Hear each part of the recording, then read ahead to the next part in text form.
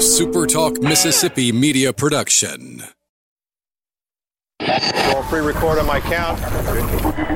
7, 6, 5, 4, 3, 2. Roll A, fade up on A.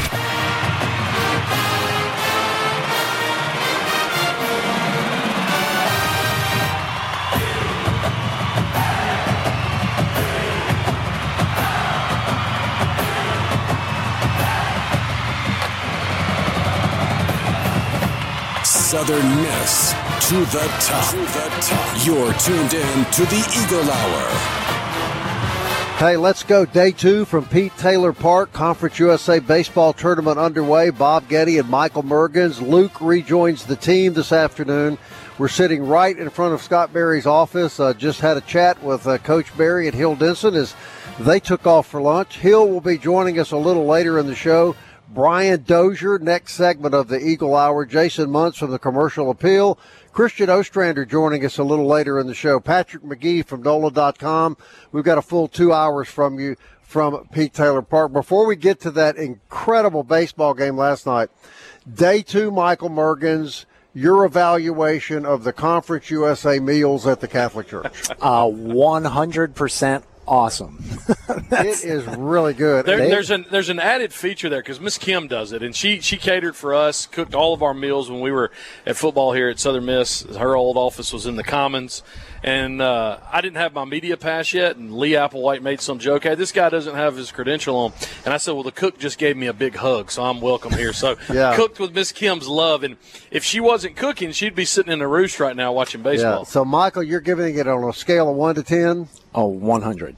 100. Luke, you had your first taste today. Oh, I mean, this is what I ate 15 years ago. I mean, it's just there it is. It was always a peach cobbler. She basically gave us today what she fed us on Thanksgiving. We'd go up to the Commons, right. Reggie or Sammy, Coach Bauer would bring them in, and then we'd have that huge meal. It's exactly what we ate. It was awesome. Bread pudding yesterday. Oh, that was amazing. That was really good. Chicken pot pie last night. Okay, I regret. Yeah, you were bragging about the chicken pot pie for a while. The chicken pot pie last night was ferocious. It was really good. As was the baseball game last night, fellas. You know, I was telling Michael, Luke, before we went on the air, you come to games all the time at Pete Taylor Park. They're always great, and you always come hoping there's going to be a game like that. Electric, chippy, competitive. It was something to see. 4-3 USM beats UAB. It started chippy between the catcher for UAB and Dustin Dickerson, the Hunter kid for UAB. He had something to say, and of course Dustin and so Mississippi style gave it right back to him. Coach Dunn for UAB gets tossed after an intentional balk several times. Multiple coaches or even players kind of creeped out of the dugout. Yeah, and the Eagles, you were talking, you asked Landon Harper a couple days ago, hey, dog, you going to come in and finish this? And he told you what? I just need 2 innings at the end. I saw him last night by coincidence, and I said, so we get what? We get 7 innings out of Tanner, and you come in and you close the game out. He goes, well, let's give it. Let me come in the last 2. Let me come in the last 2. And what's he do? He comes in the last 2. He 6 up, 6 down. He is a dog. Inning and 2/3, 3 strikeouts, no hits, no runs, no walks. He came in and did his job. And Tanner Hall, I mean, you know, he got a unearned run in the top of the first, had 2 bad pitches, really. I think he walked 1, so shame on you, Tanner. He's only walked 11 all year, right? But 10 strikeouts, and the Eagles fought their way back, and then, of course, the go-ahead run that proved to be the winning run, Slade Wilkes hits one over 400 feet into the roost. It may still be going. I mean, he really I thought it was fitting last night. There's such a history between UAB and Southern Miss, and anybody that's followed it should have expected nothing less than what we saw last night. Give credit where it's due, man. UAB was salty and tough and just wouldn't go away. Yeah, the Smith kid that came out of the bullpen, Reynolds, the starter, gave up 4 runs, and he came in 3 1/3, allowed 2 hits, no runs, and the Eagles struck out 3. I mean, he did his job. Eagles really, took advantage kind of in those middle innings. I was really proud last night. Danny Lynch was 3 for 4, had a big double. Sargent, of course, had a double to really get us started. Pato had that single, and he scored later on the balk call. But really, for me, the turning point of the game that could have been bad for the Eagles, you sack bunt 2 guys over, and you got second and third with 1 out. Don't score. And you don't score. Right. And then Harper comes in that situation and got that slider call to strike him out in the bottom of the 8th. It was on the line there. But that was, for me, that was the 2 turning points. Eagles would have looked at if they'd have given up the lead later. They'd have gone back to that opportunity they had with second and third with 1 out and not scored. Thankfully, 10 left on base didn't bite them in the tail last night, but they're going to have to get more crucial hits. It's baseball. UAB was one of the teams I did not want to play in this tournament, so I'm glad that game's out of the way. Well, let's hope they're done. I mean, let's hope we don't deal with them again. But, you would expect really, I think, nothing less when you play UAB than like it. So they finished the what should have been the game last night was finished today, this morning, and one of our favorite teams, Florida Atlantic, loses in that game by 2 runs to Texas San Antonio. So the stage is set now that Southern Miss will play San Antonio tomorrow morning at 10 o'clock. Yeah, and so the Eagles would have played tonight, but because you only got 3 games in yesterday, everything got backed up. So in the earlier game, UTSA beats FAU 6-4, and so Southern Miss at 10 a.m. tomorrow in the winners bracket against the 5-seed UTSA. Right now in the top of the second, Charlotte in an elimination game is beating Middle Tennessee 8-0. So when this game is over, we'll only have 7 teams left. The rest of the games for today, Old Dominion and Louisiana Tech play. That should be good. Right after this. That should be good. So that's in the winners bracket, and then UAB will take on Florida Atlantic tonight at 7:30 in an elimination game. So really, two really good baseball games coming up this afternoon and tonight at Pete Taylor Park. You would expect, FAU, one of the best hitting teams in the league, but UAB, I don't think Dunn's got to serve any additional suspension. I think he should be back. But they'll be chippy, and that'll be a tough game. But the Eagles, usually you play yesterday and today, and then you have tomorrow off. But the Eagles get their break today. So we were just walking by. Will McGillis, Slade Wilkes, Reese Ewing just walked by here. I think they got a little BP in a little earlier. But Eagles off today. And then it's straight through, correct? Yep. There won't be any days off. So if Southern Miss were to win tomorrow, they would advance to Saturday. And that should be I think that's a 6 or 7:30 first pitch Saturday. That shouldn't be very electric, should it, if they're playing at 7:30 Saturday night? Not at all. Not at all. And if they were to lose tomorrow, they would turn back around and play at 5. So there would be a game between them, and it would be an elimination game. You don't want to do that. You don't want to do that. You just want to stay out of that. On the other side of the bracket, you mentioned Old Dominion and Louisiana Tech this afternoon. You got to believe that whoever wins that is in the driver's seat to play in the championship game. I got to tell you, dude, that's 2 gritty baseball teams there. There's a lot of tough ball left to play. And the thing about the top half of the bracket, if ODU or Louisiana Tech wins today, they don't play tomorrow, so they advance. The trade-off is because the schedule got pushed back, you're playing a winner's bracket game at 9 a.m. on Saturday morning. So you watch your cartoons and you come out here and play. Whoever loses this game today plays tomorrow in a 1:30 elimination game. So the side of the bracket that Southern Miss would basically have to play 2 games in one day if they were to get beat. The other side of the bracket is a day in between. And so if ODU or Louisiana Tech, whichever team wins today, they won't play again until Saturday. So let's assume we know you're going to play San Antonio tomorrow. And I wasn't here that weekend, but as I was following it from a distance, Luke, it did appear to me that San Antonio, after their opening day pitching, their pitching dropped off fairly significantly. Is that fair to say? So, yeah, before, you remember San Antonio did something kind of interesting. They actually threw a reliever against the Golden Eagles early on, and then they kind of brought their stud in at the end of the game. and then they threw him later in the weekend. So against Southern Miss, they threw Daniel Garza. He allowed 4 earned runs in 5 innings. And, of course, that was the night that they really hit Tanner Hall, even though he struck out 8. He gave up 4 runs as well. Later on in the weekend, Golden Eagles scored 17 runs in the next 2 games. And so that kind of bodes well. What I was told while we were eating in there just a minute ago is that UTSA kind of threw their best pitcher this morning. And I think that was the Malone kid. Yeah, for the first team all-conference starter, Luke Malone, he threw nine innings. Like they started a guy, he walked like 1 or 2 batters, and they just brought Malone in. So they just basically used up that guy for the tournament. Advantage USM? I think so. I mean, when you look at what Hunter Riggins did in that Saturday game back on May 14th, I mean, Riggins went 6 innings. He gave up 3 runs. I think one of those was a home run, and then Rogers came in and shut him out the rest of the way. Ramsey didn't throw last night. Rogers, threw an inning and 2/3. I mean, Harper threw an inning and 2/3. Your whole bullpen's available for you.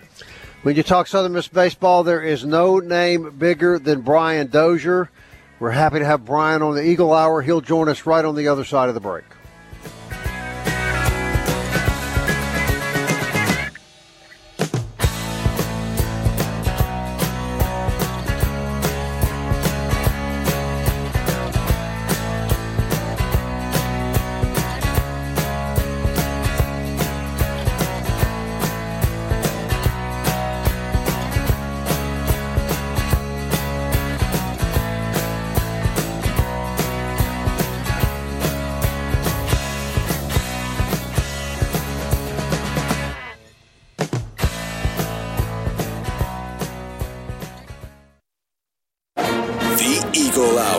Southern Miss to the top. Hey, welcome back. Pete Taylor Park, Charlotte beating Middle Tennessee 11-0. Is that the top of the second inning? Top of the second inning. So Charlotte pretty clearly going to advance. We're here at Pete Taylor Park. Golden Eagles off today. They'll be back on the field tomorrow morning at 10 after a really dramatic 4-3 win last night over UAB. When you talk about baseball figures in Southern Miss, there's no bigger name than Brian Dozier, Major League All-Star, World Series champion, true blue Golden Eagle. And, Brian, it's a great pleasure to have you back on the Eagle Hour. Absolutely. Thank you guys for having me. Brian, we could talk for the whole show about your fabulous career. I have to tell you this real quickly before we get into it. As a guy that grew up as a kid in Alexandria, Virginia, I just can't tell you how I enjoyed watching you ride that world championship with the Nats your last year up there. It was just a great pleasure to watch you, and I do want you to know you had a couple of folks back here and had it, well, a lot, but obviously a couple of folks really happy to see you win that with the Nationals. But Brian, you were a huge part of this program and obviously a member of the team that went to Omaha, and so much talk this year about the pitching depth and the talent on the team and the ability to get to Omaha. But if you will, put in perspective for our listeners just how difficult a task that really is. Well, first of all, you just want to get in. And even back in 2009, we were, quote unquote, the last team in. I remember Coach Palmer making calls the day of the selection show to all the people on the committee, and every one of them said, I don't think it's going to happen. And then they end up voting us in, the very last team in. So the biggest thing, you just want to get in, and obviously Southern Miss, they're a lot better in a position to do that, maybe hopefully hosting the regional. But with their arms that they have now, pitching's everything, especially when you get in the playoffs. And when they have that much depth at a starting staff all the way to the back end of their bullpen, that says it all. When you can run off guys that's got velocity, that have movement, that kind of thing, it's shaping up to be a really fun year to watch them, regional, super regional, and all. We were watching last night. Luke, forgive me, I forgot the kid's name. The first kid that came in last night, relief pitcher from Jones. Dalton Rogers, Brian, and he's a left-handed kid, and, he's throwing mid-90s. And I'd heard earlier in the year that's pretty unusual. in college to have a left-handed pitcher with that kind of velocity. Why do you think more right-handed pitchers tend to have upper velocity than lefties? Well, I mean, the righties are obviously more dominant than lefties as far as the amount of pitchers that are playing college or at the professional level.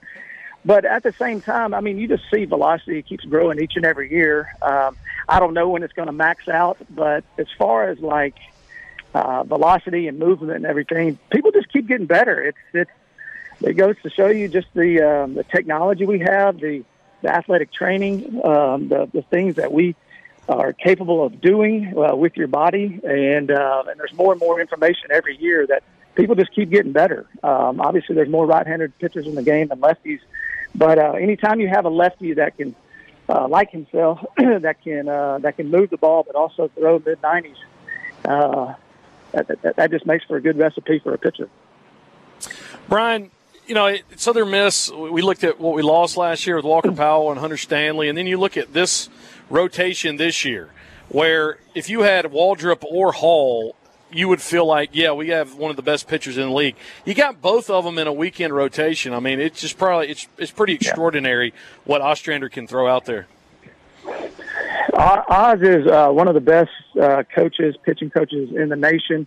He's turned a lot of very average pitchers into elite pitchers, and then he's gotten elite pitchers to Southern Miss that's gotten even better. And, you know, what makes up a good team, and you see it time and time again, a lot of good teams, they have that one Friday night guy, and then it kind of just falls off dramatically into just an average Saturday, Sunday guy. But Southern Miss doesn't have that. They have depth. They have a few aces on their team, and even midweek guys that can throw it with anybody. And I'm sure a lot of teams around the country would take some of our midweek guys as their Friday night guys. So, and then the bullpen's been remarkable. Then when you throw in good coaching staff like Oz and Coach Berry that can mix and match and do certain things with the depth that we have in the bullpen, I mean, I'm telling you, it's going to be fun to watch down the stretch.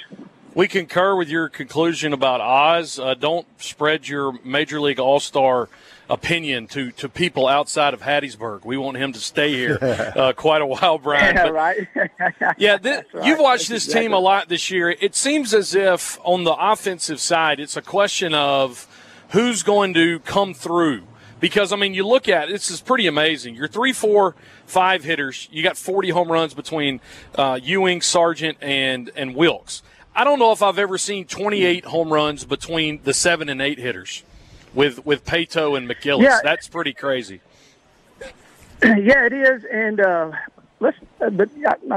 tell people all the time, let's not steer away from the fact of, like, you know, it's not that many solo home runs. People are still drawing walks. That's how, and working counts and getting pitch counts up and getting in the bullpen and that kind of thing. And they've been doing a good job during their kind of lull period a couple of weeks ago. Not too many walks and all that kind of stuff. But they, all in all, the offense, they click on all cylinders because the people that are supposed to walk, they draw their walks, they move guys over, they bunt very well. And then you got the big boppers coming in that you look up, it's first and third, one out, and you give the sign to let it fly, and you got some guys that can do that, really 1 through 9. So that's exciting to watch, and they're doing a good job of it. I know Creel was here when you were around. I know it's rewarding to see, the offensive output and one of your old teammates and guys that's coaching up the offense. Yeah, Creel does an amazing job. He was a freshman. He was a shortstop behind me when I was a senior. He's awesome. He's the thing about Creel, he's very, very knowledgeable, very baseball savvy, and he gets it kind of thing. And a lot of coaches just don't get it.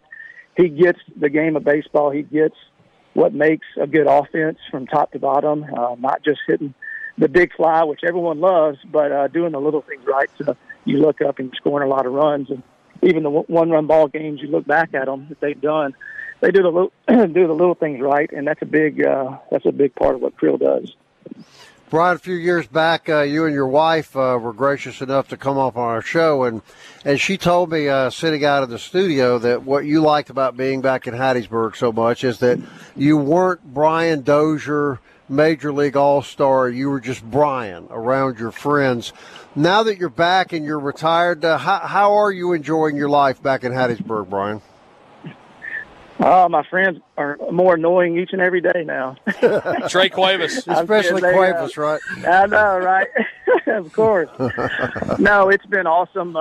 This is home for us in Hattiesburg. And, we got 2 kids, a 2.5-year-old girl, a 1-year-old boy. And we got our 3rd one coming in about 6 weeks. So we'll have 3 kids under 3. So say a prayer for me on that. But, yeah, for sure. But no, everything's been great.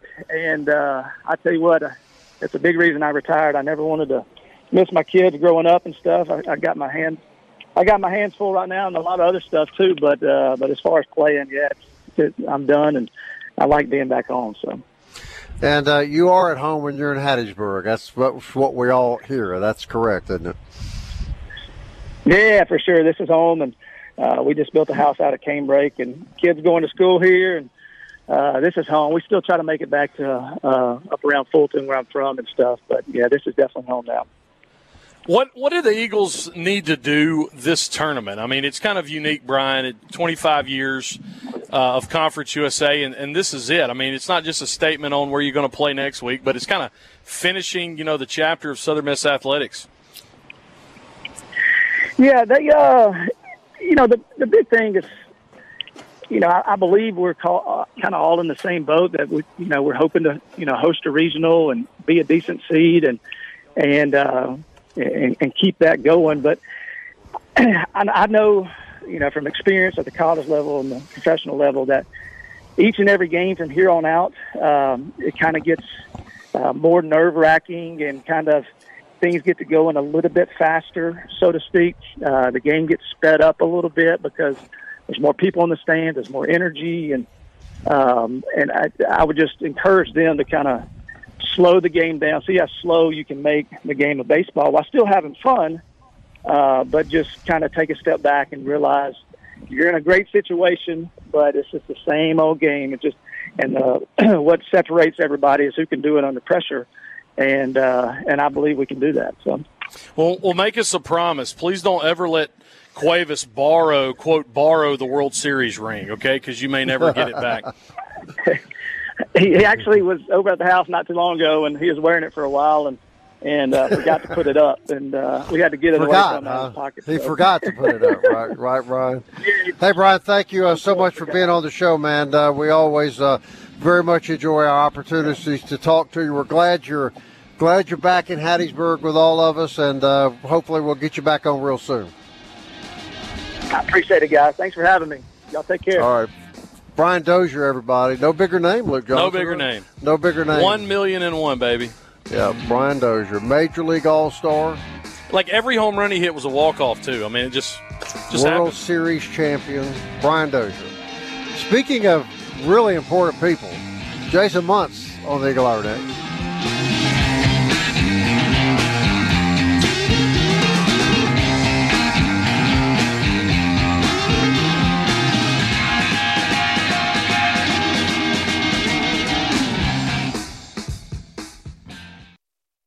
You're tuned in to the Eagle Hour. The Eagle Hour. Southern Miss to the top. Live back at Pete Taylor Park for the 2022 Conference USA Tournament. Eagle Hour on the road. The Southern Bancorp studio right outside Scott Berry's office today. On the field inside the gate, Charlotte still blowing out Middle Tennessee in the top of the third. 11-0 coming up right after this game, Old Dominion and Louisiana Tech, and then later tonight UAB against FAU. Golden Eagles will take on UTSA in the winner's bracket tomorrow at 10 a.m. We want to thank all our sponsors for great days like this. They not only allow us to come out here, but to bring you Southern Miss sports every day from the studios in Hattiesburg and Laurel. Dickey's Barbecue, Campus Bookmark, 4th Street Bar and Grill, and DBAT and D1 Training. We greatly appreciate all of our sponsors. All right, Hill Denson coming up a little later. We appreciate Brian Dozier joining us, but the man, the myth, the legend, Jason Muntz, who now resides in Memphis, Tennessee, where he covers sports for the Commercial Appeal, and sacrificially wanted to come back after 13 years of covering Southern Miss. You wanted to make one more run at it and see this special team. What's up, Munzie? How are you doing? I just can't tell you how happy I am to be here. I'm a little bit. I'm happy you guys chose to slum it on this segment with you had what, Brian on before me? All-star on the field and all-star behind the laptop. But now, and then you got Hill coming up. I mean, my Lord, you guys are slumming it. So before you leave, you got to make sure you get one of these Conference USA Farewell Tour shirts. It had like every series, and it was spelled out like a band T-shirt. They're floating around in the roost. Jason Bailey or somebody can get you one. But it's the first I've heard of it. But yeah, it's pretty impressive. Okay. Make sure you get one. All right, we were talking off air. You covered. We were talking if there's another team that compares with this team.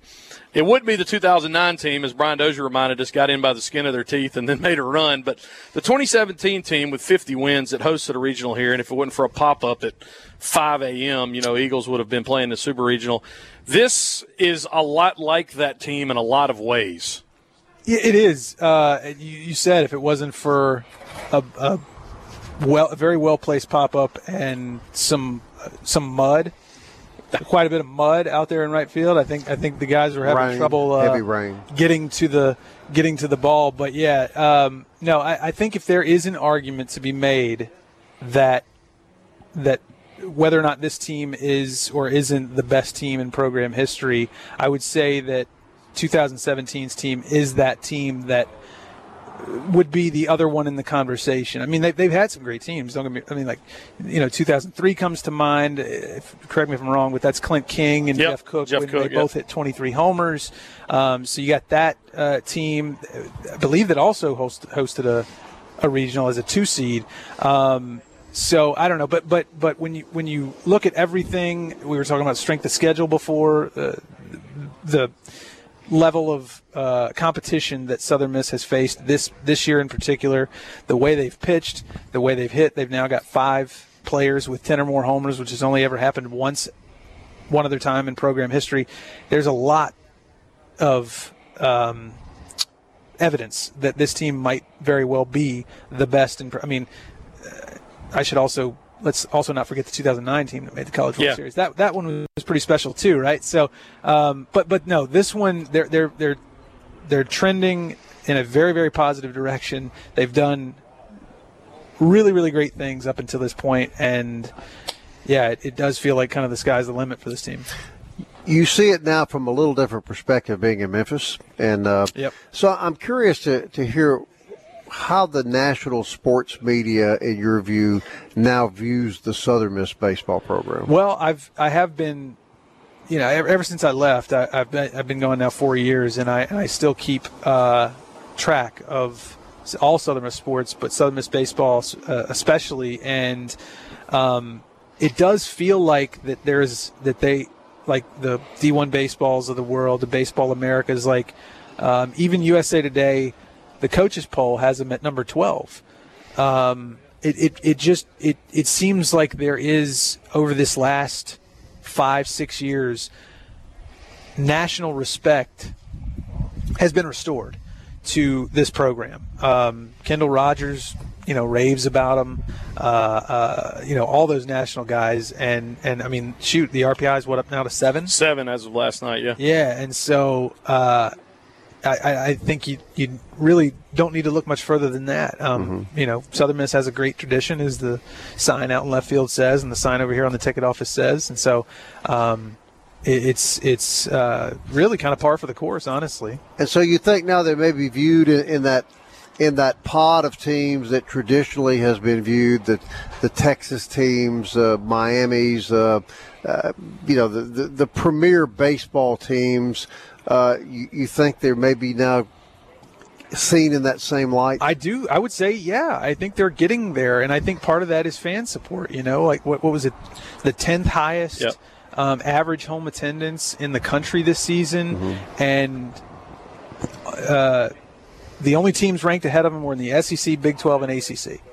So, that speaks volumes. I think people see that on a national level and say, oh man, this is not just a good Group of 5 program. This is not just an elite Group of 5 program. This is an elite program, regardless of conference, regardless of size of the school, and yeah, that's just a credit to what Scott Berry's done, what Corky Palmer did before him, what Hill Denson did before him, and yeah, it really is exciting to see. And everybody's expectations are very high, but it's kind of like you said off air. As talented as they are, you still have to have a little luck to get to Omaha. You do, yeah. Breaks are huge in baseball. And, look no further than Mississippi State in 2017 at the regional here. They got a big break. If not for that lucky break. Right. The game was over. We should also mention the question we'll call it. First base, they got Scott tossed for 2 games. And the hammy pull. He pulled the hammy, flexed Mr. Clean on the umpire, and got a 2-game suspension. Yes. I was actually reading those stories over again before I came down here, just to sort of get myself in the right headspace. And I had forgotten. I did like a story the next year about whether or not he was obviously suspended. He wasn't going to be in the dugout or on the field, but he was going to get credit for those wins. And it was just all kind of. I was doing a story on him breaking the record for wins and all that stuff. Yep. Luke's there's the picture. There he is. I would be scared of Scott Berry too with that face. Has he ever been that angry before? Before or since? I don't know. I don't think so. I mean, and look at the man that I talked to that was headed to Strix with Hill Denson about 30 minutes ago. That's not him. No, this not is the same guy. That's pretty amazing. Jason, that's something that happened here. Scott and Hill Denson left to go to lunch, and they were kind of shooting the fat with us before they left. And we said that's really one of the magical things about Southern Miss. You have 2 legendary guys like that. Yeah. But they're going to shoot the fat with guys like me and Luke and Michael before they go to lunch. Oh, I know. That really is, to me, what kind of puts this program over the top is the humble culture. It's a very, very humble culture, close-knit. Family culture. Family style. Yeah, very, very family-oriented feel to it. You got the hospitality over there in the church building, and everybody knows everybody, and everybody right. That's absolutely right. Enjoys being around everybody else. Yes, things can get spicy in the stands and in the roost, but it's all just... It's all part of it. You know what I mean? Correct. I don't think it's personal for anybody. It's just that's. And you're a great example of once you become part of that family, it doesn't matter where you live, it doesn't matter where your career takes you, you're always part of that. It's always a part of your life. I can speak to that. That is a very, very real thing. Whether I was going to be for instance, last year I scheduled and took vacation time to go to Ruston. You know what I mean? I paid money out of my own pocket to travel to and spend time in Ruston just to see them, just to go watch them play and stuff. And part of it is some of these guys, I know like Drew Boyd and these other guys, you covered them in high school as well. And this is some of those seniors, those juniors and seniors, you watched them all the way up, and now it's kind of the fulfillment of their high school dreams that they got a chance really to make a run this year. Well, I covered Gabe Montenegro, and that would have been back in the 70s, right? I know. It feels like it, doesn't it? But yeah, Drew Boyd covered him in high school, and some other guys, and that is part of it too. You feel this.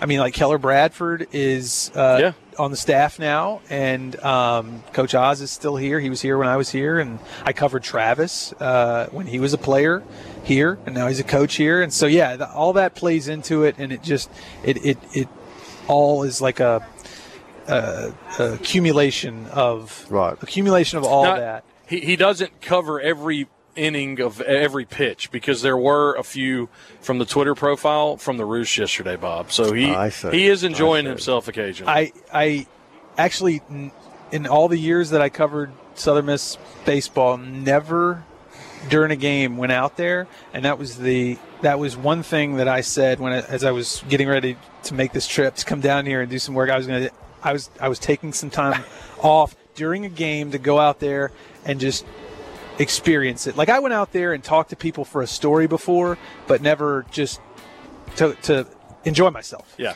So before we let you go, we're at a break. Greatest fact of the year uncovered by John Cox. When Gabe Montenegro played his first game in a Southern Miss uniform, Carson Pato was in the 8th grade. That's unbelievable. Good stuff. Jason Muntz, everybody. Commercial appeal. Thank you, my friend. Oh, thank y'all. Appreciate thank y'all you for coming having me. on. We'll be right back.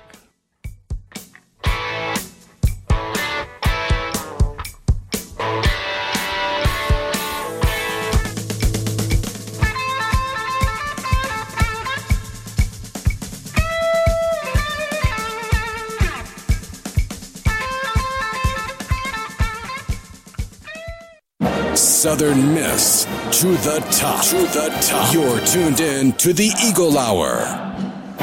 Hey, our thanks to Jason Muntz from the Commercial Appeal for joining us. Brian Dozier earlier in the hour. Coach Christian Ostrander coming up a little later in the show. And the one and only Hill Denson, Patrick McGee. Want to finish the first hour. I want to bring this gentleman on the set, and I say this with total sincerity. I met our next guest 12 years ago when I became involved with Super Talk, and I'm happy to say he has really become one of my dearest friends in life. And everybody that listens to Super Talk, he needs no introduction. He doesn't do highway work. And he never will. He's Larry Warren. He's the owner of Warren Asphalt. He is, as I said, a wonderful friend of mine, a huge supporter of Southern Miss baseball. And, Larry, I'm right, a man that is at peace with himself when he's at Pete Taylor Park. Absolutely right. And if things could be wrong, when you come to the Pete, you forget about it. I completely relax. You're a man. You were born and raised in Baton Rouge, and you grew up an LSU fan, understandably so. But tell us how you got introduced to Southern Miss baseball and how it kind of grabbed you by the heart. Well, Lee Applewhite introduced me to Southern Miss and kind of coerced me into trying it out and purchasing a suite. And I guess it was probably the best thing I've ever done. I have enjoyed it. A lot of people have enjoyed it. It's totally relaxing to me. And it's so different. And I know you can speak to this. Those of us that enjoy with you, we've become a baseball family in a lot of ways, haven't we? Absolutely. Everybody that is in there is family, and everybody likes each other, and it's an extension of everybody's family, and everybody gets along. It's just a good atmosphere. And I know you're also a big fan of Scott Berry. Absolutely.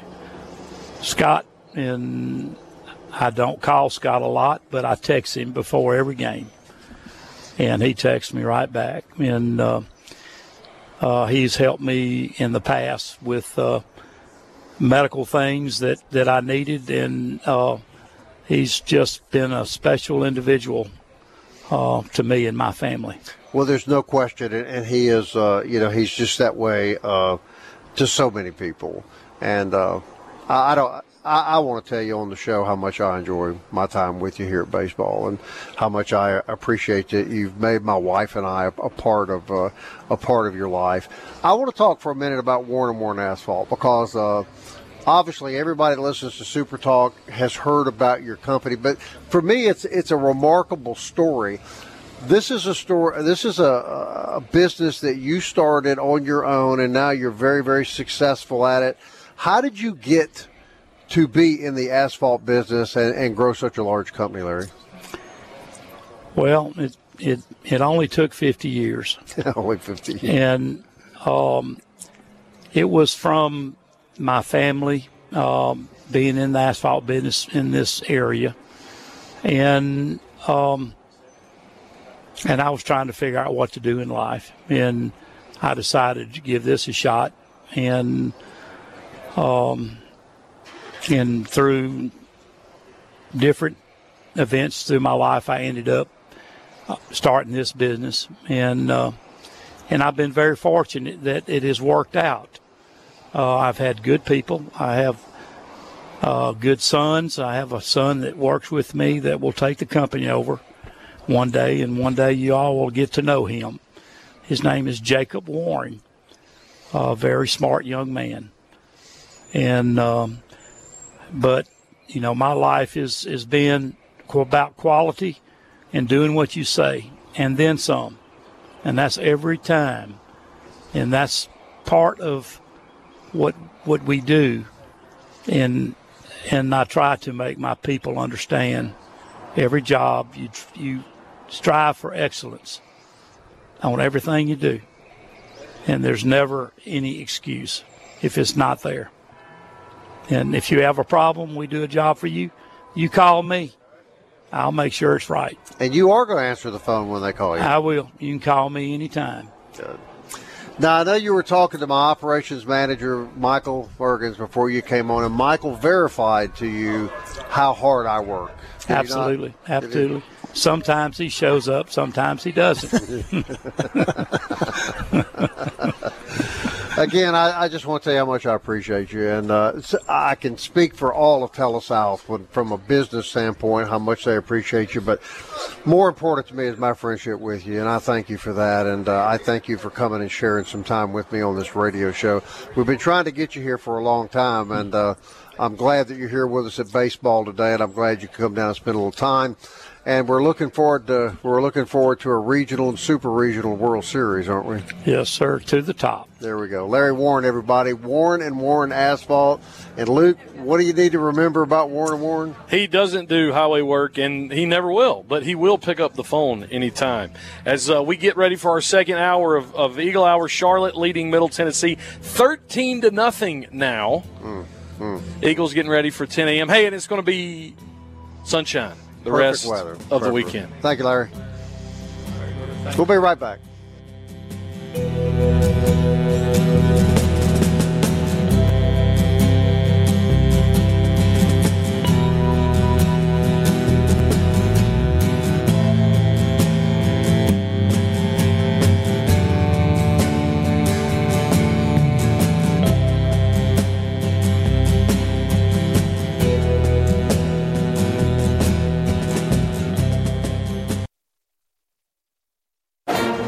Eagle Hour. Southern Miss to the top. Welcome back, Pete Taylor Park. Eagle Hour continues its coverage of the 2022 Conference USA Baseball Tournament. Charlotte pounding Middle Tennessee 13-0 in the bottom of the fourth inning. Earlier this morning, Florida Atlantic lost to Texas San Antonio 6-4, and that sets up tomorrow morning's game between the Golden Eagles and San Antonio. Christian Ostrander is the associate head coach, pitching coach of Southern Miss. And the 2022. Second year in a row, Coach. Congratulations. I appreciate it, man. Thank you for having me. First, let's talk about last night. Wow. What a fun atmosphere. A little chippy and a little competitive. And we were saying earlier, say what you like, but you have to give your due to UAB. They were salty and tough every time we played them. 100%. I mean, first of all, I thought the environment was outstanding, a 9:20 start, and to have the fans there that we had, and thank you to all them, and and the support they bring, because it matters, it makes a difference. So let's do it tomorrow at 10 a.m. in the morning on a Friday. But yeah, the game, I imagine that was a really fun game for fans. It was a little tight in the dugout for me. I mean, it felt like every pitch had tremendous magnitude, and it did. And but our guys just stayed in there and fought, and big hit by Slade to get us the go-ahead home run after we traded some blows, and the bullpen. After Tanner pitched 6+ really good innings, I was very proud of him. And then Dalton and Landon covering the next 2 2/3 and putting zeros up there. That was huge. A lot had happened to Tanner Hall. He wins the Boo Ferris Award. He's named Pitcher of the Year in Conference USA. Did all that add to maybe a little extra pressure on the kid last night? Well, it has to, and I thought he handled it great. Me and him the other day, I think it was the day after the day you got the award, and we were in Jackson for the Boo Ferris Award, and came back. Practice was over. We did his bullpen work, kind of just me and him. I said, man, let's take a walk, and we just kind of walked around the whole field, and just talking and just trying to mitigate the extra pressure that I know he could be feeling because of all the accolades and expectation. That's real, and I've coached guys before that they feel that stuff, and I've always been the type that want to try to get ahead of it a little bit and talk about it. I think if you don't, then sometimes it can, these are still young men that are figuring things out and stuff. So just told them, man, that, hey, you're good. You that's why you're getting all this. You don't have to do more because of this award, that award, or whatever. That's why we do what we do. So just go out there and be you, man, and enjoy playoff baseball. And it's not about physical; it's about mental now. And just go out there and compete. And I thought he did a great job. Very proud. He was mentally tough last night, wasn't he? He was. It was a battle. They played hard. They're well coached. A lot of respect for those guys at UAB and Coach Dunn. They get them ready to play. We saw that when we were there, and they played hard, and they fought. They were the underdog, and they knew it. And so it was a great game. And like I said, I think the good guys prevailed, obviously, and we just got to carry that momentum into tomorrow.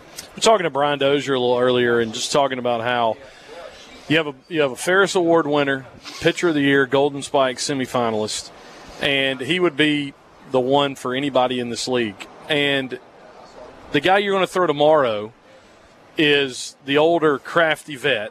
And then you got a guy for the third game that throws harder than any of them. And the slider, that he throws is one of the nastiest pitches in this repertoire. It kind of equals what, Tanner's changeup is. Mm-hmm.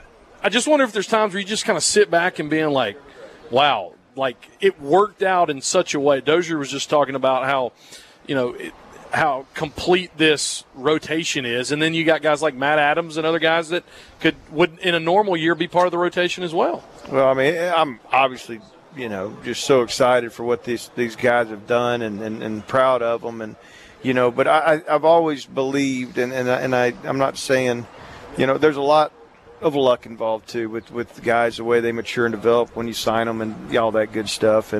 But I think it's good to have variance. I don't think I don't want to have a staff that's the Friday, Saturday, and Sunday guys are all the same type preparation for the other team. You like them having to game plan. You got a sinker ball guy with with the Bugs Bunny change up on Friday, and then a total mixer, guy on Saturday, then the power on Sunday, and so forth. And the same way in a bullpen, you want to have different looks and options and opportunities with angles of lefty, righty, sidearm, whatever. So I think there is some strategy involved in that, and the way you were recruiting and stuff, or how it plays out, or how you utilize those guys in your staff. So, but it is a luxury. Don't get me wrong, man. These guys have carried us a long way and doing a good job. We were also talking earlier, just Travis Creel. He's grown up here and now a coach here. What is how do you and Creel help each other out in prepping for the opposition? It's funny. I'll lean on him sometimes if I get stuck, and I watch so much video on hitters and my preparation of having a game plan to attack them. But there's times where I'm going, this guy's pretty good. Where's the hole? What and I kind of say from a hitter's perspective, look through it through his eyes, tell me, and and vice versa. I'm always there for if he has a question on a pitcher, and I think numbers tell a story, and you can read into it and say, oh, this is going to be this kind of guy and stuff. Yeah. But there's really not a lot of secrets anymore because of all the technology and the software programs we have to utilize to look at opponents and look at our own guys, and as a developmental point too. So you just got to do your work. I asked that because we play UTSA tomorrow, and when they were in the Pete a couple weeks ago, I was just like, every single one of these dudes is like 315, 320, 325. Just looking at their stats, I mean, they've got 8 guys that 300 or better. They bat 304 as a team. So how do you attack a team that has such a great approach like that? They got a great approach, and hats off to Coach Hallmark and his staff. I think they get those guys prepared. If you look at it, I think if I remember, I know there was one game in that series against them. I think they got 12 hits, and 11 of them were singles.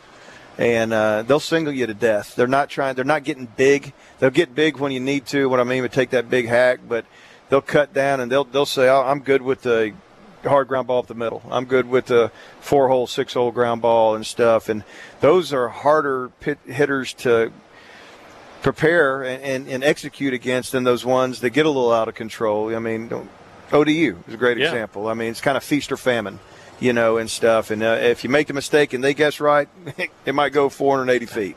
But you can also get below the barrel or above it, a little bit more too. And so it's just different, and every team you play is different, and you got to prepare for it and be looking at, guys that make adjustments with 2 strikes more so than this and another team. So we got our work cut out for us. I know that they're a hard team to pitch to, but you know what? I like our chances better than anybody.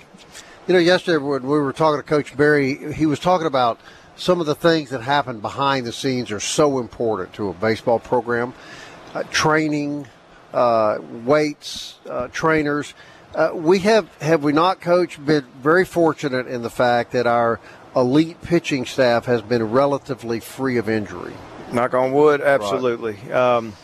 I give a lot of credit that to our strength coach and our trainer, like Coach Berry, I'm sure did. You know, Todd Macabicka and Sven Pearson. I mean, those guys, you know, obviously what we do on a field from the baseball standpoint is extremely important, but that whole aspect is as or more. And I think there's something to say about when you can get stronger, when you get more physical. Not just, there's a lot of people who can get you bigger and stronger, but can they keep you healthy? You know, and stuff. So I think that's something that's extremely important. And I think we got a good little formula going here. I like it. I like what I've seen in the development and the strength aspects of the guys growing and maturing from the pitchers. So and keeping them on the mound. So that's been very nice. Got to be a little special. The kid that be throwing for us tomorrow to come from your alma mater, do so well here, become such an integral part of the team. Well, we're actually not throwing Riggins tomorrow. Okay. So there you go. Breaking news on the Eagle Hour. What we got? Hurston's going to be throwing tomorrow. And I've had a lot of people ask, you know, kind of what, where, why. Nothing that's not strategic. It's not matchup. It's more the fact that I want to be able to set up my rotation for next week. How I want to once we figure out, you know, whether, you know, hopefully a 1 seed here in Hattiesburg and somebody's coming here. And right. So doing that's going to allow, you know, Tanner will have full rest, Hurston would have full rest, and Riggins would be the one on short rest. If he goes game 3, Riggins has responded better, in my opinion, to the short rest than the others. Tanner's, you know, throwing 93 innings. That's a lot. And Hurston, you know, as well. And Riggins has thrown a lot, but he's kind of, like I said, he's that elder statesman and it's handled it. So, yeah, I mean, that's it. I got just as much confidence in any one of those guys. But I want to be able to, whenever that day comes, you know, next week, and you start strategizing for that, I want to be able to match up how I feel like is the best way to do it. Well, let me tell you, we're always happy to break news on the Eagle Hour. Always happy. We're really excited about next week, and I know you don't want to look ahead, but boy, so much opportunity in front of this team. Well, it's exciting. I mean, you know, you work hard for this, and it's not easy to be in the position we're at. I mean, there's a lot of good baseball teams out there, and it's a grind. I mean, the people out there, they just don't know what these young men do. I mean, it's really something, and you know how much dedication, sacrifice they make academically, you know, and athletically, and all that stuff, and. I don't know. It's a long season, man. It starts in August, and now we're at this point, and to be where we're at, we're very thankful and humbled. And but we want to keep going. You know, we're not relaxed, and like I said, we like the quote we say a lot is, you know, rest at the end, not in the middle. Always a pleasure, Coach. Yep. Always appreciative of you coming on. Thanks, Oz. Appreciate it, guys. Thank y'all. Christian Ostrander, everybody, Assistant Coach of the Year, Associate Head Coach, Southern Miss Baseball. Speaking of coaches. Coming up next is a coach that knows a thing or two about baseball. There and he is. He's full of barbecue, so he'll be full of something, he's right? Been to the barbecue place. Hill Denson, full of barbecue, next on the Eagle Hour.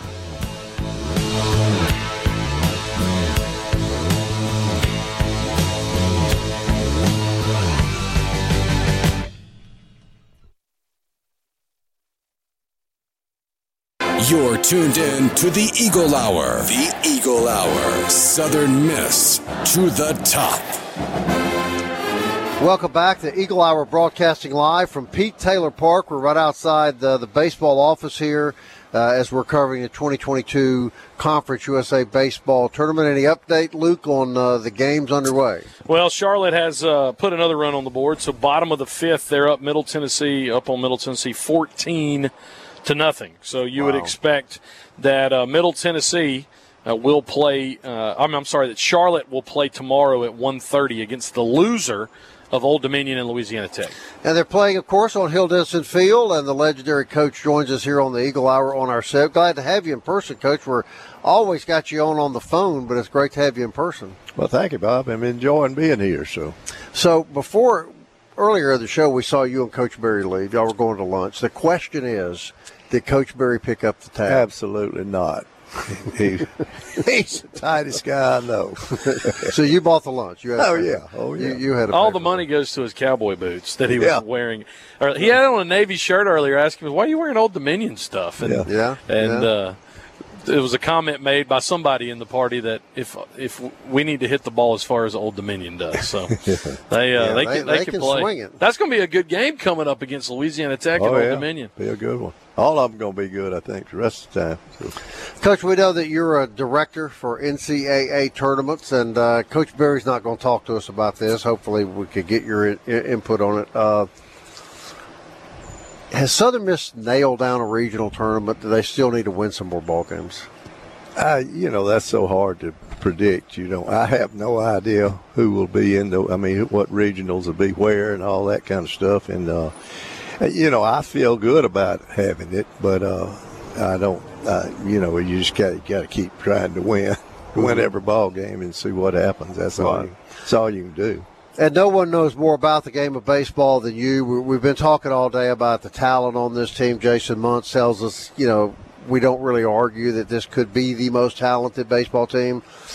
Pitching depth, we've been talking about it all year, but also what we talked about, and you can speak to this, it takes a little luck, doesn't it? Absolutely true. Everything this game goes about is luck, and, you got to have some good luck and got to get hot and all those things to do what Mississippi State did last year and go on and win that tournament. And, that's what you hope happens. I was a little worried back when we had the 15-game winning streak that we were going too good at that point of the game and, had to have a little dip in there, which happens, and it always does happen to everybody. And, we got that little dip. Of course, during that little dip, you don't like it much, but that was what was happening. And, I think they're coming back up now and, got a couple of guys that were hurt, and everybody goes through that. And so it's just a lot of stuff that happens in a game that just makes a big difference in the game. And you and I were talking about it a minute ago. I can remember telling you about a regional I had at Ole Miss years ago. I was up there as a tournament director and playing Virginia, and everybody was thinking they were going to this super regional next year and all that kind of stuff. And Virginia, Ole Miss scored a run early in the ball game, and then later in the game, Virginia had a guy on first or second base and hit a ball right over the first baseman's head that hit about an inch fair, went into the corner, and they scored 2 runs. I guess they had 2 runners on. Scored 2 runs and went up 2-1. Later on, about an inning or 2 later, Ole Miss had the same situation, had a runner at first and runner at second base, and hit the same ball that Virginia hit, exactly the same ball, except it was about an inch foul. And they ended up losing the ball game 2-1 or whatever the score was, 3-2 maybe. But that's just the difference in that ball game. And of course, after that game, I started hearing people talk about we want to fire Bianco and all that kind of stuff. And just that little inch of difference makes a big difference in who won that ball game and went on to a super regional. And Virginia did well that year and went on in the World Series and did well. So. They're talking about that now, and you just expressed to us that was about as dumb now as it was then to talk about that. About firing Bianco. Right. It would be as dumb as firing Jeff Bauer. So. And that was pretty damn dumb. Dumbest thing that's ever happened to this university. It has. You look at what the guy's done, and people have off years. Is that what's so difficult, Coach, about the perspective of fan bases realizing that sometimes things don't work out like 1 year. Right, and they all act like a coach changes his philosophy or something when they're losing, and they're coaching differently than what they've been doing in the past. And it all boils down to that little part I was talking about, look at the hop, what happens in the ball games, and making a mistake here and there, which you're going to do. I don't think anybody that's listening out there doesn't make a mistake every once in a while. So, guy make an error or whatever, and you got to just go on about your business and pick up and go on and do what you got to do. So, it just is so much to this game, and you're not going to go undefeated during the year. You're not going to do that. So, there's going to be those games that you hit the ball bullets all day long, but you hit them right at somebody, and they hit them on the fist, and they fall in for a double and score 2 runs and that sort of thing. So it happens over and over and over and over and over. So. All right. I got to ask this. This is changing the subject a little bit. One of our listeners had asked me the next time you were on to ask you, were you the offensive coordinator for the Callaway High School football team? I absolutely was. And y'all threw the ball like 20 times a game? Yeah, that's about it. You were a maverick. Back in the 70s, Coach. Yeah. Well, we had a couple of guys that could throw it about 95 yards when they wanted to throw it. So it was one of the quarterbacks that he actually go to the NFL. Roy Coleman was a one that I can think of right off that played at Ole Miss, and I don't think Roy played any pro ball. He might have played a little later. But y'all won a state championship, right? Yeah, won state championship. Did you know that? I had no idea. Oh, yeah, I'm an old football coach. Is that right? Assistant football coach. This is in the 70s. He was throwing the ball 20 times a game. How about that? Coach, I want you to tell us real quick. You told me one time we were talking that you were at a luncheon, and you go to a luncheon once a week, once every couple of weeks up where you live near Brandon, and it's a bunch of legendary coaches.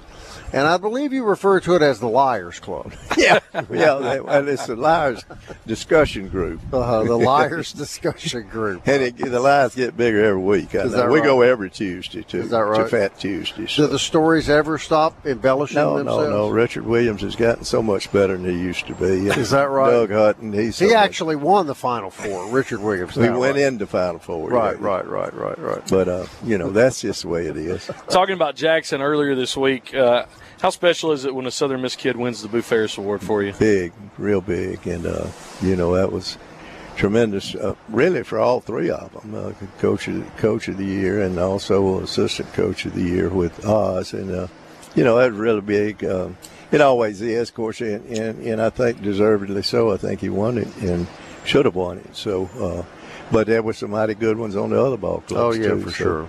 And, we even had one at Belhaven one year. Yeah. So it's just best college player in the state. That's what it is. We were reminiscing yesterday for a while with John Cox about some of the great memories of being Southern Miss guys and following. And so last night, when the UAB coach is just raising Cain and gets thrown out, a guy sitting by me said, "Oh, that reminds me when Ron Polk used to be here." Well, nobody knows that story better than you. Yeah. You were there many a time when Ron Polk got thrown out, but you've indicated to me that unlike last night, some of that might have been a little showboating. I think it was with Polk. He got every year when he came to Hattiesburg, he got thrown out. He got thrown out every year. And I didn't get thrown out but once in Starkville. So I want to make that clear. Mm-hmm. So. Was that a calculated move ahead of time? I don't think it was. Best I remember. I think I said I said something I shouldn't have said or something. So maybe called him something. There's an urban legend that they actually had to take him off in cuffs one night from here. Is that true with Polk? Well, they threatened to. Yeah, they threatened to do that. Of course, Polk used to enjoy it. I think he'd go down we used to have that little corner down there by the hitting cages. That's the only place he could go. Here we don't have a place for him to go other than the bus now. But he always wandered down there and sit and slipped him a cigar in there. So, but you couldn't ever teach him how to use a computer because I still hear he still uses that typewriter. And his flip phone now. When I call him, he's on the flip phone, and he's you can't hear anything on it or anything. So he doesn't know how to do all that stuff. Hill Denson, Boo Ferris, Ron Polk. Well, Rick Cleveland said those are the three pioneers of college baseball. Well, I appreciate Rick saying that. I don't know. I know the other two are so. Boo Ferris was quite a baseball man, wasn't he? Absolutely. Yeah, I don't think a lot of people realize how significant he was in the world of college baseball. Well, and of course, Oz is one of those guys that can tell you because he was around in all those years. And of course, I played here when Boo was at Delta State, and he and Pete were big buddies. And I remember they'd always go out when we'd get up there, but. Didn't really coach against him much. The first year I was here, we played Delta State, and very shortly after that, we started doing this RPI stuff. We didn't know how it worked, but we were doing it, and we knew we needed to be playing all within our division. So we still don't know how it works. We still don't know how that works. I'm not, certainly not smart enough to know how it works. We always love having you on the Eagle. Thank you, Bob. You're always welcome, my friend. Appreciate it. Hill Denson, everybody. Patrick McGee from NOLA.com will join us in just a moment. We continue our coverage of the CUSA baseball tournament.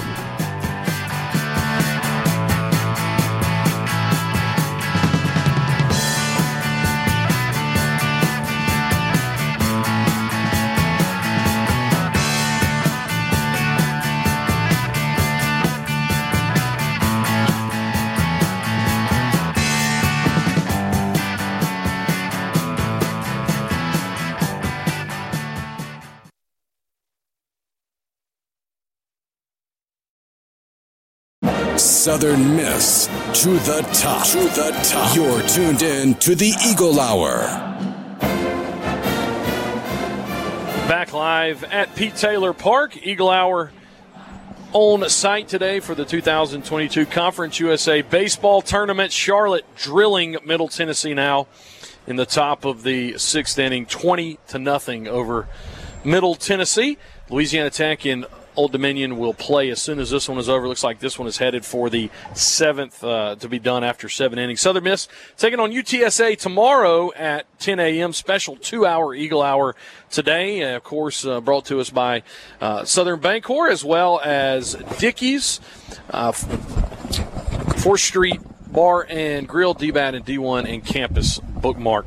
Going down to the Big Easy to talk to Patrick McGee from NOLA.com. Patrick, thanks for coming on as you do every week. And things working out, looking good right now. And we've had a 2-hour show today, but we haven't talked about projections yet. Wanted to save that to talk with you. Eagles move up to 7 in the RPI last night, and we were talking off air. There's been a bunch of other things that have been happening across the nation that really will help Southern Miss not just lock down a host if they do well this weekend, but there's a legitimate chance now that Southern Miss could end up as a in the top 8 national seed when we thought that was lost a few weeks ago.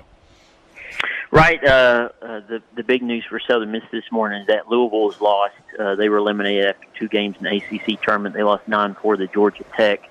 And a lot of projections, they've been hovering around 7 or 8 as a national seed. So at this point, and their RPI is down to 16. So the odds of them being a national seed at this point don't seem great. But for Southern Miss, this is their opportunity.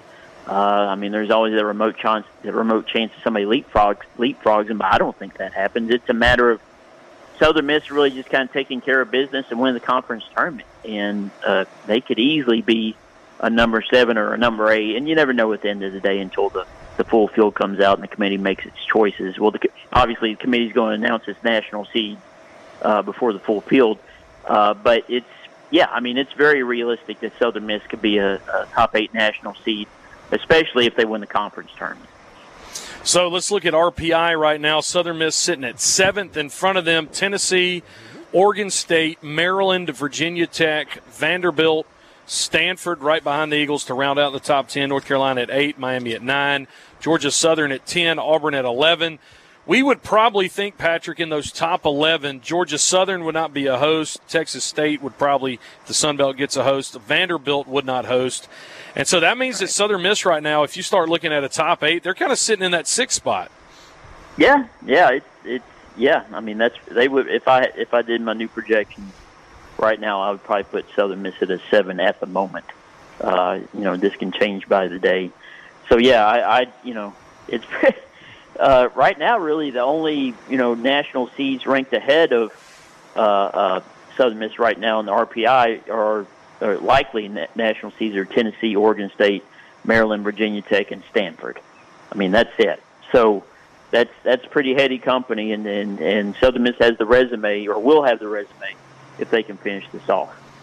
So let's look at just kind of these projections, and again, I'm pulling D1 Baseball, Baseball America, and your own from the Advocate. So all of these were done at the first part of the week, and this is kind of for our listeners, this is kind of an influx. So D1 has Hattiesburg as the 9 overall, LSU is the 2, Clemson has the 3, Belmont as the 4. Baseball America has Southern Miss as the 9 overall, LSU is the 2 seed, Florida State is the 3, Fairfield as the 4. You have Southern Miss as the 9 overall, Vanderbilt as the 2, Georgia Tech as the 3, Alabama State as the 4. Let's talk about why you don't have LSU like the other 2, and I know the reason for that, but explain that for us. Yeah, well, right now, if they wanted to put together the fields right now, I think LSU would be right around number 17 or number 18. Obviously, they don't, seed out the teams that far down the line, but LSU is very much in the hunt to host a regional. If they win a couple of games in the SEC tournament, if it ever gets played, they're looking at a pretty good chance at a host. I just don't think that they would send LSU, which would possibly be the strongest 2 seed in the whole field, to Southern Miss, which at the moment would be a national seed. So I just don't see how they would send LSU to a national seed regional. They would send them farther down the line, somewhere between the 12 and 16 seeds. I would expect them to end up at a Big 12 or an ACC regional. I mean, now if LSU loses, looks ugly, that they're going to lose. That maybe that would increase the chances of them ending up in Hattiesburg. But even in that situation, I just think it's unlikely. Things will still play out, and we'll see. But at the moment, I just don't see a really strong 2-seed LSU headed to a national seed Southern Miss. But, Bob Getty, we are dealing with the NCAA. You guys are making me a little dizzy, all this national seed talk. I feel a little queasy for some reason, Patrick, that all of this could turn south on us. First things first, do they have to win the Conference USA tournament? And right now, there's some pretty stout-looking teams down here. I mean, at this moment, I would say they have to get to the title to feel somewhat comfortable, but the only way they really make it, close to a sure thing is winning the tournament. But the way things are stacked up, it's looking pretty good for Southern Miss because they're going to play a good RPI team in UTSA, and UTSA had to burn its ace today. So, I mean, things are setting up pretty well. I mean, this is a team that Southern Miss should beat under these circumstances with Waldrop on the mound. But we all know baseball; things can get weird. But as the way things have played out, I mean, you probably wouldn't have wanted to play as late as you did last night. But otherwise, Southern Miss is in a good spot in terms of the tournament, the conference tournament, and being in position for a top 8 national seed. Well, they're walking all around us right now, the baseball players. They look fine. Tyler Stewart is really, really tall. He's a big guy, isn't he? Yeah, he's a pretty big Jay guy. Ladner could use him, man. He's like 6'9". Yeah, he could. Actually, he could. Patrick, are you at all surprised about the news that we just got that Oz is, for the first time this year, changing the pitching rotation? No, I mean, with the way they're skipping over a day, and it kind of, Waldrop was going to pitch on Friday. Probably that was the plan all along, and this sets them up to where the first two guys in a regional situation, your two starters are Hall and Waldrop, and that's probably what they wanted all along. This kind of falls into their hands a little bit how they wanted this to play out. So Ostrander and Barry kind of have probably been thinking this way for a while, and things have just kind of fallen into place.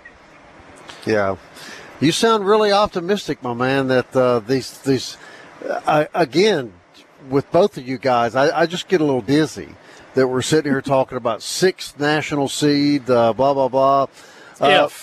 If you win, if we win, yeah, I know. Yes, I mean they've got to win. I mean they can't just stub their toe the next couple of games and then expect to be a national seed. No, Right. But they are a host team.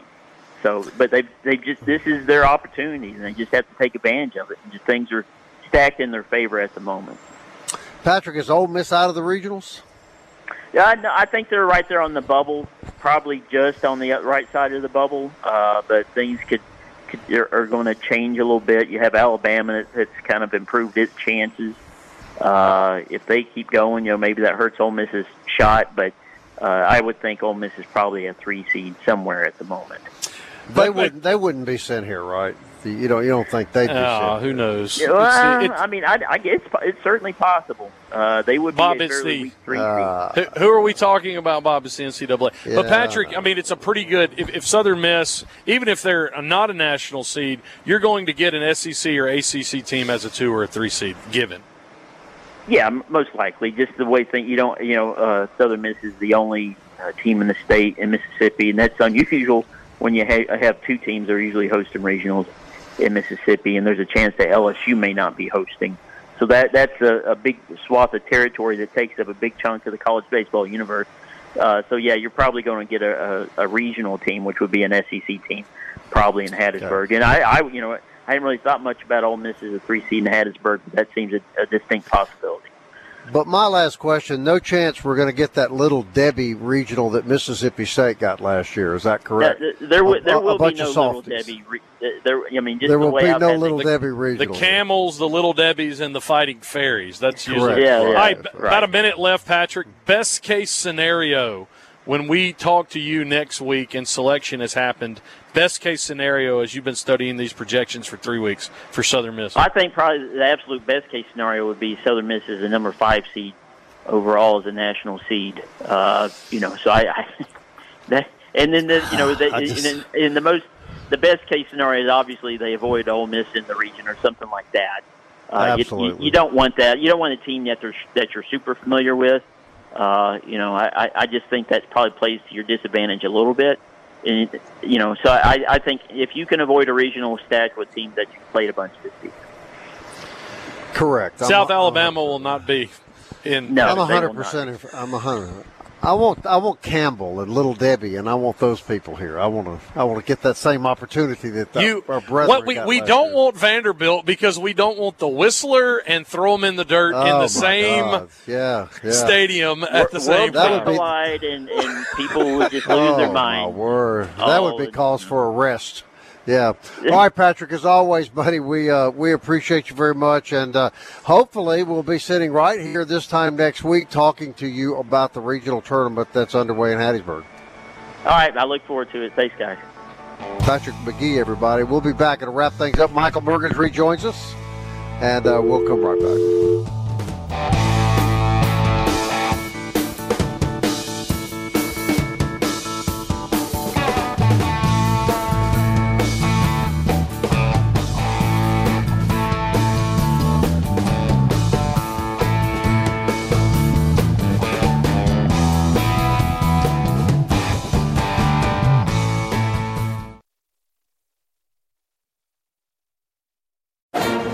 Eagle Hour. Southern Miss to the top.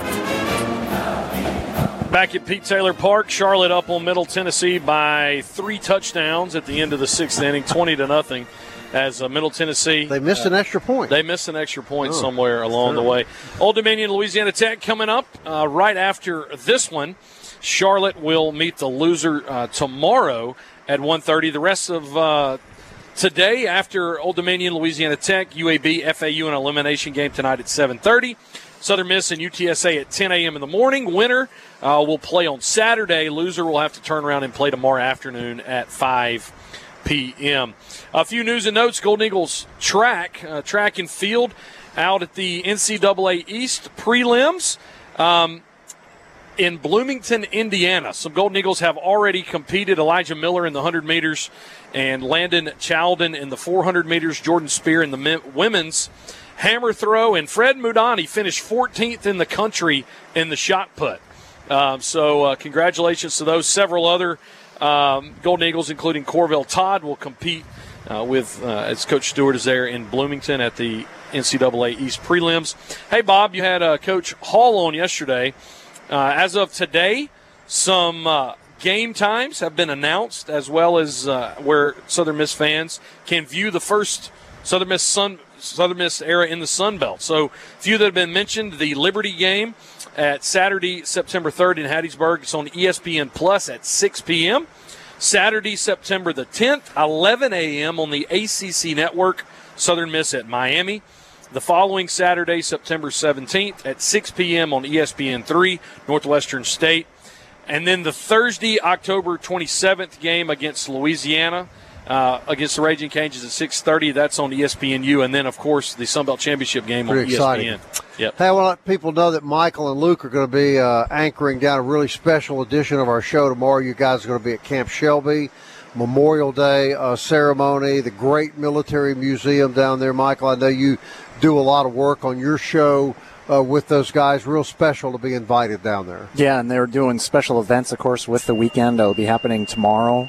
There's going to be World War II veterans, and it's always a special event. And, of course, going into Memorial Day weekend, that's why it's important to do that so we remember why we celebrate Memorial Day weekend. It's not about mattress sales or even the barbecues, which it's great to get together as family, but we all need to take a moment and be thankful for all those men and women who sacrifice the ultimate sacrifice for our freedom so that we can be here today and enjoy the American pastime of baseball at Pete Taylor Park. 100%. We'll do some live updates and hopefully have some live interviews right when the game concludes tomorrow, the game with UTSA. But most important, I think, is to be down there. Great stuff. Yeah, look forward to it. While we were at commercial break, we have discovered the secret of Old Dominion's power. It's unbelievable. They pulled up in a what, Michael Mergens? A double-decker bus. A double-decker, essentially, tour bus. With the Old Dominion logo on the side. So it drove down from Norfolk.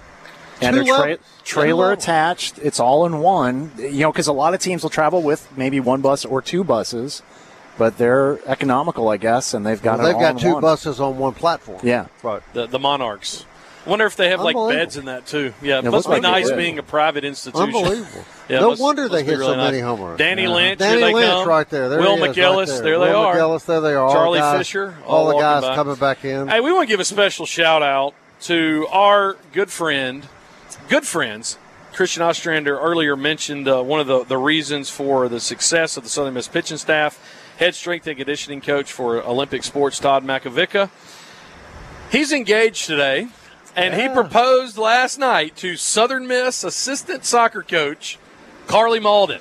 What did she say? She said, there's pictures of the ring. There's like misty eyes. There's a picture on Twitter of him actually proposing with the ring box. Southern Miss is a place to find your forever special Well, you person. did. I did.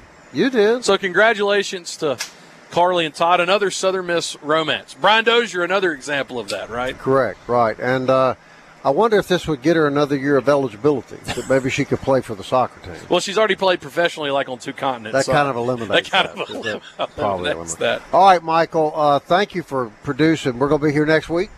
Yes. We're going to have a regional. We're just going to say we're going to be here.